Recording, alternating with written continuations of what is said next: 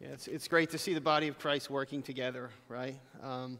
And we're thankful for you to be able to take those backboards and to be able to use them to minister to the children. And I was going to say, I hope Pastor Mike and Jess and the kids look refreshed and energized, but they are, right? We can see them, and they look refreshed and energized. So we're thankful you guys are here. I know many of you were not here last week for the first part of our little two-part series, so I'm going to give us a little recap. Last week we read the beginning of Acts chapter 9 about the conversion of Saul. And we saw that Saul, a Pharisee, went to the Sadducean high priest to gain legal authority to take the 175-mile journey to Damascus in order to be able to arrest followers of the way, or followers of Jesus Christ. And we saw that as he was about to enter into Damascus, he had this life-changing experience. He had a personal encounter with the risen Jesus Christ. And we saw that Saul went from a prideful, powerful man into a man who was broken and helpless. He needed to be helped into Damascus by the men who were traveling with him. He didn't eat or drink anything for 3 days. We saw that personal encounters with Jesus, even to this day, are life-changing. We saw that, like Saul, all of us need to surrender to the lordship of Jesus Christ. And finally, we saw that the conversion of Saul teaching us that suffering is a part of being a disciple of Jesus. That there are times that we need to lay down our own hopes and our own dreams. We need to be even willing to lay down our physical bodies in order to be able to follow Jesus. And while this may be a challenge, we saw that the suffering that we experience for this temporary time is nothing compared to the glory that will be revealed in us. But as we continue our look into the conversion of Saul this week, we will see now the impact that others can have. What is the impact of the body of Christ? And today we will see how two followers of Jesus play a very important role in Saul's early life as a Christian. And these two men are Ananias and Barnabas. And let me be clear right up front that it is Jesus who changed the heart of Saul. It is Jesus who put Saul on a new path. It is Jesus who turned Saul's life around. But Jesus uses Ananias and Barnabas to be an encouragement and to show love to Saul in a time where he desperately needed it. So if you have your Bible, I would encourage you to open to Acts chapter 9. I'd like to reread the passages that we read last week. We're going to go all the way to verse 19. It's going to take us a minute or two to read through this portion, and then we'll look at the rest of the passage as we go through it. But I would ask if you would stand with me, please, as we have respect for the holy word of God. Starting in verse 9 of Acts chapter 9, it says, "But Saul, still breathing threats and murder against the disciples of the Lord, went to the high priest and asked for letters to the synagogues at Damascus, so that if he found any belonging to the way, men or women, he might bring them bound to Jerusalem. Now as he went on his way, he approached Damascus, and suddenly a light from heaven shone around him. And falling to the ground, he heard a voice saying to him, 'Saul, Saul, why are you persecuting me?' And he said, 'Who are you, Lord?' And he said, 'I am Jesus, whom you are persecuting. But rise and enter the city, and you will be told what you are to do.' The men who were traveling with him stood speechless, hearing the voice, but seeing no one. Saul rose from the ground, and although his eyes were opened, he saw nothing. So they led him by the hand and brought him into Damascus. And for 3 days he was without sight, and neither ate nor drank. Now there was a disciple at Damascus named Ananias. The Lord said to him in a vision, 'Ananias,' and he said, 'Here I am, Lord.' And the Lord said to him, 'Rise and go to the street called Straight, at the house of Judas. Look for a man of Tarsus named Saul, for behold, he is praying. And he has seen a vision of a man named Ananias come in and lay hands on him, so that he might regain his sight.' But Ananias answered, 'Lord, I have heard many about this man, how much evil he has done at your saints in Jerusalem. And here he has authority from the chief priest to bind all who call on your name.' But the Lord said to him, 'Go, for he is a chosen instrument of mine to carry my name before the Gentiles and kings and the children of Israel. For I will show him how much he must suffer for the sake of my name.' So Ananias departed and entered the house, and laying his hands on him, he said, 'Brother Saul, the Lord Jesus, who appeared to you on the road by which you came, sent me, so that you may regain your sight and be filled with the Holy Spirit.' And immediately something like scales fell from his eyes, and he regained his sight. Then he rose and was baptized, and taking food, he was strengthened. Would you pray with me, please? Lord, we thank you so much for the power of your word, the power that it has to pierce even the hardest hearts. And Lord, there is a message that you have for each of us that is here today. There's a message that you want to share with us, something that you want us to learn, a way that you want us to become more like your son, Jesus. So Lord, I ask that you would speak to us, that you would challenge us, that you would help us to see the ways that we have acted like Saul and the ways that we have fallen short in our mission to become more like you. Lord, we ask again that all that we do this morning will glorify you. We pray these things in your name. Amen. Please be seated. So in verse 10, we get an introduction to a disciple named Ananias. And he's told to go to the house of Judas on Straight Street. And I appreciate this little detail, Straight Street, because this is an actual street. If you go to Google and you type in Acts 9 Straight Street, you can look back and you can see pictures of what this road looked like years ago and even what it looks like to this very day. But can any of us blame Ananias for his initial response, for being told to go meet up with Saul? I mean, clearly word had traveled to Damascus regarding Saul's reputation, and Ananias had every right to be a little worried about this. And as I was thinking about this passage, I was thinking about the times that I was signing up for classes in college. And there were some classes that everybody had to take. Psych 101, I don't care what major you had, that was the class that you were taking. Bio 101, for many of us, we took these classes. And I can remember sometimes that there were multiple teachers who taught the same courses, and you could choose the teacher that you wanted to take. And I had some friends who would look over my shoulder and they'd say, oh, you want to take this class with this teacher. They're an easier grader.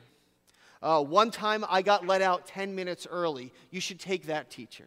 Or that teacher doesn't require as much reading as the rest. Never was there a time where somebody said, hey, you know what? That teacher is really going to push you to the limit and challenge you, and you're going to learn a lot. You should take them. It was always take the easy way out. But I found that none of these reputations were true. The grading was the same. We were in class for full time, and the reading was just as much as everybody else. But this is clearly not the case with Saul. Saul's reputation is real, and there's evidence to back it up. Ananias knows what Saul has done in Jerusalem, and he knows what his intent is as he's coming to Damascus. But Ananias does not receive the call from the Lord and run away like Jonah. He doesn't sleep on it for a few days. He doesn't say, you know what, I'm going to pray about this a little bit before I go and I take this step to go to Judas's house. He gets the call from the Lord, and he obeys. And not only does Ananias obey and go meet with Saul, but do you see the greeting in verse 17? The way that Ananias greets Saul is he says, Brother Saul, as he lays his hands on him. He puts his hands on the man who in verse 1 says was breathing out murderous threats against the disciples of the Lord and calls him brother. Ananias immediately saw Saul as a brother in Christ and treated him as one, doing exactly what he had been called to do. How quickly are we to be obedient to the call of the Lord? Are there times when we are called to act like Ananias, yet we hesitate and we stay in a state of inaction, many times even questioning the Lord? And some may come back at me and say, you know what, Kevin, if God spoke to me directly, the way that he spoke to Ananias on that day, I would definitely take action. There would be no hesitation on my part. But I want to tell you this morning that if you're a follower of Jesus, I want to make you aware that God has already called you to action through the power of his word. And can I share a few examples with you?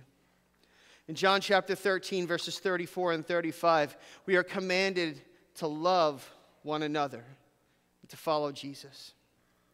In Matthew 16:24, we are called to lay down our own desires, to take up our cross, and to follow Jesus. In James chapter 1, verse 27, it says, we are looked to care for those who are poor, care for the needy. God has called you to that. In 1 Thessalonians 5, 6 through 8, it tells us not to fall into the sinful behaviors of others who do not follow God. And then in Mark 12, 29 through 31, we are to love the God with all of our heart, all our soul, all our mind, and all our strength. We are to love our neighbor as ourselves. Maybe you need something that comes from a little more practical root. I can help you with that as well. Several years ago when I was here, you had a table set out to collect items for women at the Hoving Home, which is a place that's nearby. Maybe this is a ministry that God is calling you. Maybe on a Saturday you take your family and you go minister to some of the women who are dealing in the throes of drug addiction and domestic abuse and abuse of a variety of kinds. Maybe you sign up to be a Christian family at the Hoving Home and welcome these women into your home to minister to them on a personal level. There are people in your church, I guarantee, who are occasionally in need of a meal or an encouragement. Is God calling you to be obedient to that? Can you step in and fill that need? Or how about this? At the end of 2021, there were 16,000 children in the state of New York who needed foster care, and about 600 in need of adoption. Perhaps God is calling you to be a part of filling this need. And I could go on and on with this list, but the point, I think, is very clear. Ananias received a call to do something challenging, and he obeyed. He didn't hesitate. God has called us, through his word, to be obedient to him in a variety of ways. Are we hesitating? Are we too focused on other things to take action? We see that Saul is healed by God through the obedience of Ananias, and we turn our attention back again to Acts chapter 9. We're going to skip down to verse 26. We'll come back and read the ones that we skipped, but I'd like to go down to verse 26. It says, "And when he had come to Jerusalem, he attempted to join the disciples, and they were all afraid of him, for they did not believe that he was a disciple. But Barnabas took him and brought him to the apostles, and declared to them how on the road he had seen the Lord, who spoke to him, and how at Damascus he had preached boldly in the name of Jesus." Now, a quick reading of Acts chapter 9 makes it seem like Saul was healed and then immediately went back to Jerusalem and started preaching there. But if we look at some of Paul's other writings, in Galatians chapter 1, it says that there was actually a 3-year gap from the time of this experience in Damascus before Paul went back to Jerusalem. But again, we see the reputation that Saul had in Jerusalem. This is 3 years later that people were concerned about meeting with Saul and did not want to have that experience of getting close to him. But if Saul was setting him up as a spy at this time, this was the perfect opportunity, wasn't it? This was the perfect opportunity to gain access to the inner circle of the church. But we see that Barnabas steps in at this time. And Barnabas takes a risk, just like Ananias did. This is a risk that we are called to take on a regular basis. But listen, we live in a culture that loves risk. We glorify risk. We see people who take a financial risk and then they hit it big because they chose to do something that it could have gone either way. I read a story this morning about another young person who put themselves at risk to take a picture at the top of a mountain and fell off of it and is now hospitalized. It seems to be a recurring theme. But we love to read about risk and take risks. But Barnabas takes a different kind of risk. This is the risk that Christians are called to take on a regular basis. The risk of loving others when we do not know what is going to happen on the other side. The risk of accepting and encouraging others and pushing them forward in the name of Jesus without knowing what's going to happen in that relationship. And that's what Barnabas did for Saul. Verse 27 tells us that Barnabas told Saul's story to the apostles. And this is a simple fact that we gloss over, but it is so important. Because in order for Barnabas to have been able to tell Saul's story, he needed to listen to Saul's story in the first place. How quickly are we to listen to the stories of others? Or are we so focused on telling our own? And the encouragement that Barnabas provides in this passage reminds us that a huge part of loving and encouraging others involves listening to them, being quiet and listening wholeheartedly. Not with the phone in your hand, in your face, but listening with all of your body. Are you a person that's known for being a good listener? And the next time that you seek to be an encouragement to someone else, another follower of Jesus, I'm going to encourage you to listen first and speak second. As an athletic trainer with the Boston Red Sox, now 23 years ago, my hair tells the story that it was 23 years ago. And I know that when I say Boston Red Sox, Yankee fans' heart rate just jumped like 20 beats. I get that. I'm sorry. But one of the most challenging things that I was able to experience in that time was to see professional athletes deal with long-term injuries. That was my responsibility. I worked with players from all the different levels of the minor league system and the major league system. When someone got hurt and couldn't travel with the team, it wasn't cost effective to have them travel and do rehab on the road. They would send them down to our team in Fort Myers, Florida, and we would work with them and get them back to the ball club as quickly as we could. Some were dealing with things like a hamstring strain. We were talking 10 days to 2 weeks to get them back to their ball club, and it was short. But others were dealing with things that were very long-term, elbow surgeries, shoulder surgeries, and they had a long road to recovery. And one of the memories I will never forget is when I got a phone call from the manager of the minor league team where we did our rehabilitation, again in Fort Myers. And he told me that one of our athletes needed medical attention right away, and it was about 1 to 2 in the morning. You know that something is wrong when you get that call. You see, one of our pitchers was recovering from surgery, from elbow surgery, and things weren't progressing as fast as he had wanted to in the healing process. His arm strength wasn't coming back, and the velocity of his pitches were nowhere near what they were before. The extension on his elbow wasn't coming back to the way that he wanted it to, and he was even starting to have pain in the surgery site where the scar was, which again is not a good sign. And unfortunately, the way that this young man chose to cope with his stress was to go to the hotel bar, and by the time I got there, he was almost unresponsive. He couldn't respond to anything that I was saying to him. He couldn't even get off the ground. He was laying flat on the ground.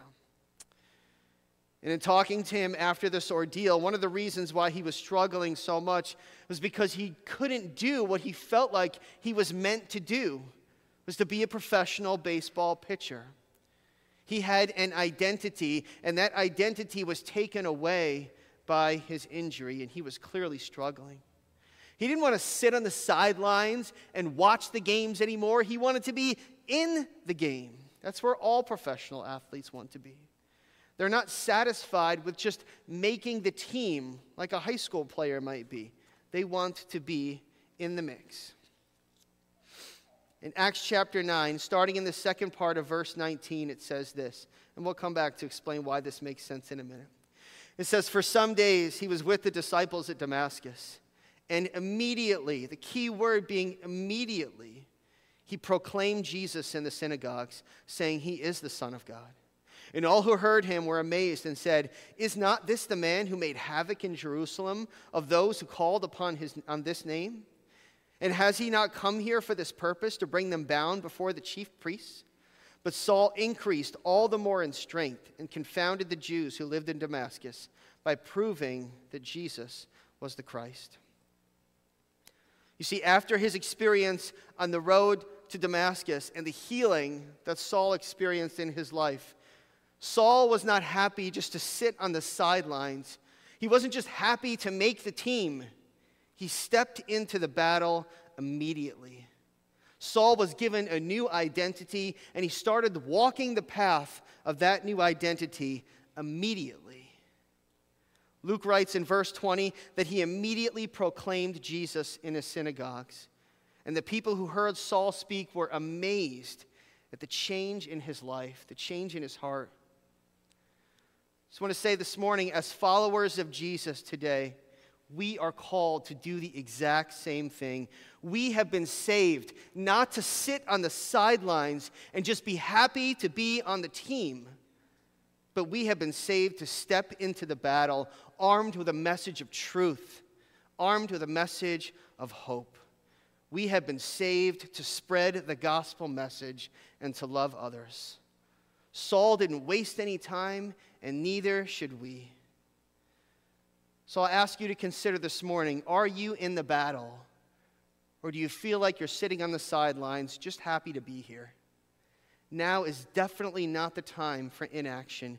We have a mission to go and make disciples of all nations, and I'm praying that you will take that mission seriously. And before we close our message this morning, I'd like to read one more portion. We'll go back to verse 23. Read verses 23 and 24. It says, "When many days had passed, the Jews plotted to kill him. But their plot became known to Saul. They were watching the gates day and night in order to kill him, but his disciples took him by night and led him down through the opening in the wall, lowering him in a basket." And Saul's conversion and work in sharing about Jesus in public gives us a glimpse into how this world feels about people who publicly associate themselves with Jesus. I want you to think about it. At the beginning of Acts chapter 9, Saul is going to be received into Damascus with open arms. That the local authorities are going to provide whatever assistance Saul needs to carry out his mission of arresting men and women, binding them, and bringing back to Jerusalem for trial. But a very different Saul shows up in Damascus than the one that they were expecting. One who is not only aligned with, but preaching about the risen Jesus at the synagogues. Saul is no longer welcomed by the Jews in Damascus. Instead, there's a plot to take his life. So this portion of the past should serve as a reminder that this world is hostile to those who openly align themselves with Jesus. This world is hostile to those who seek to stand for the truth of the Word of God. The major shift in the response to Saul in Damascus reminds us yet again of what Jesus said in John 16, verse 33. He said, "In this world you will have tribulation." If you have the NIV, it says, "In this world you will have trouble." But then he follows it up by saying, "Take heart, that I have overcome the world." And numerous times we see Saul and then as Paul standing for Jesus in public without fear of the consequences. How are we standing for Jesus publicly today? Are we more concerned about the response that we're going to get from others, or are we concerned about our obedience to Christ? Are we thinking about how we're going to present ourselves to the world on social media, or about how we can share the gospel message with others effectively? But the conversion of Saul is an amazing event in history that has the opportunity to teach us so much. The first, again, as I closed last week, that there is no one in this world that is beyond saving. There is no one that has walked too far away that God cannot change their heart. You need to remember that as members of the body of Christ, all of us play an important role in loving and encouraging one another. And finally, we have been saved by the blood of Jesus Christ, not to sit on the sidelines and just be happy to be here, but to step into the spiritual battle and to make disciples. Let's pray. Lord, we thank you so much again for the changing of the heart of Saul. We thank you so much for the way that you turned his life around in only the way that you can.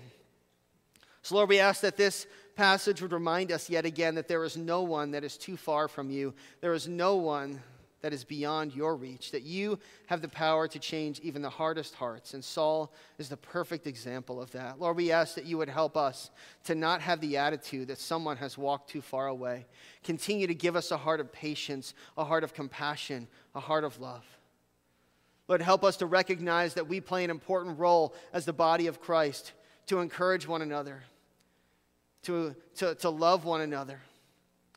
And Lord, I pray for all of us that you would give us a passion, a desire in our hearts to recognize that we have not been saved by the blood of Jesus to sit on the sidelines and watch. But there is a spiritual battle that is going around us for the souls of people. And Lord, you have called us to step into that battle. You have given us the power of your Holy Spirit. And Lord, we ask that you would help us to take that mission very seriously. And we pray these things in your name. Amen.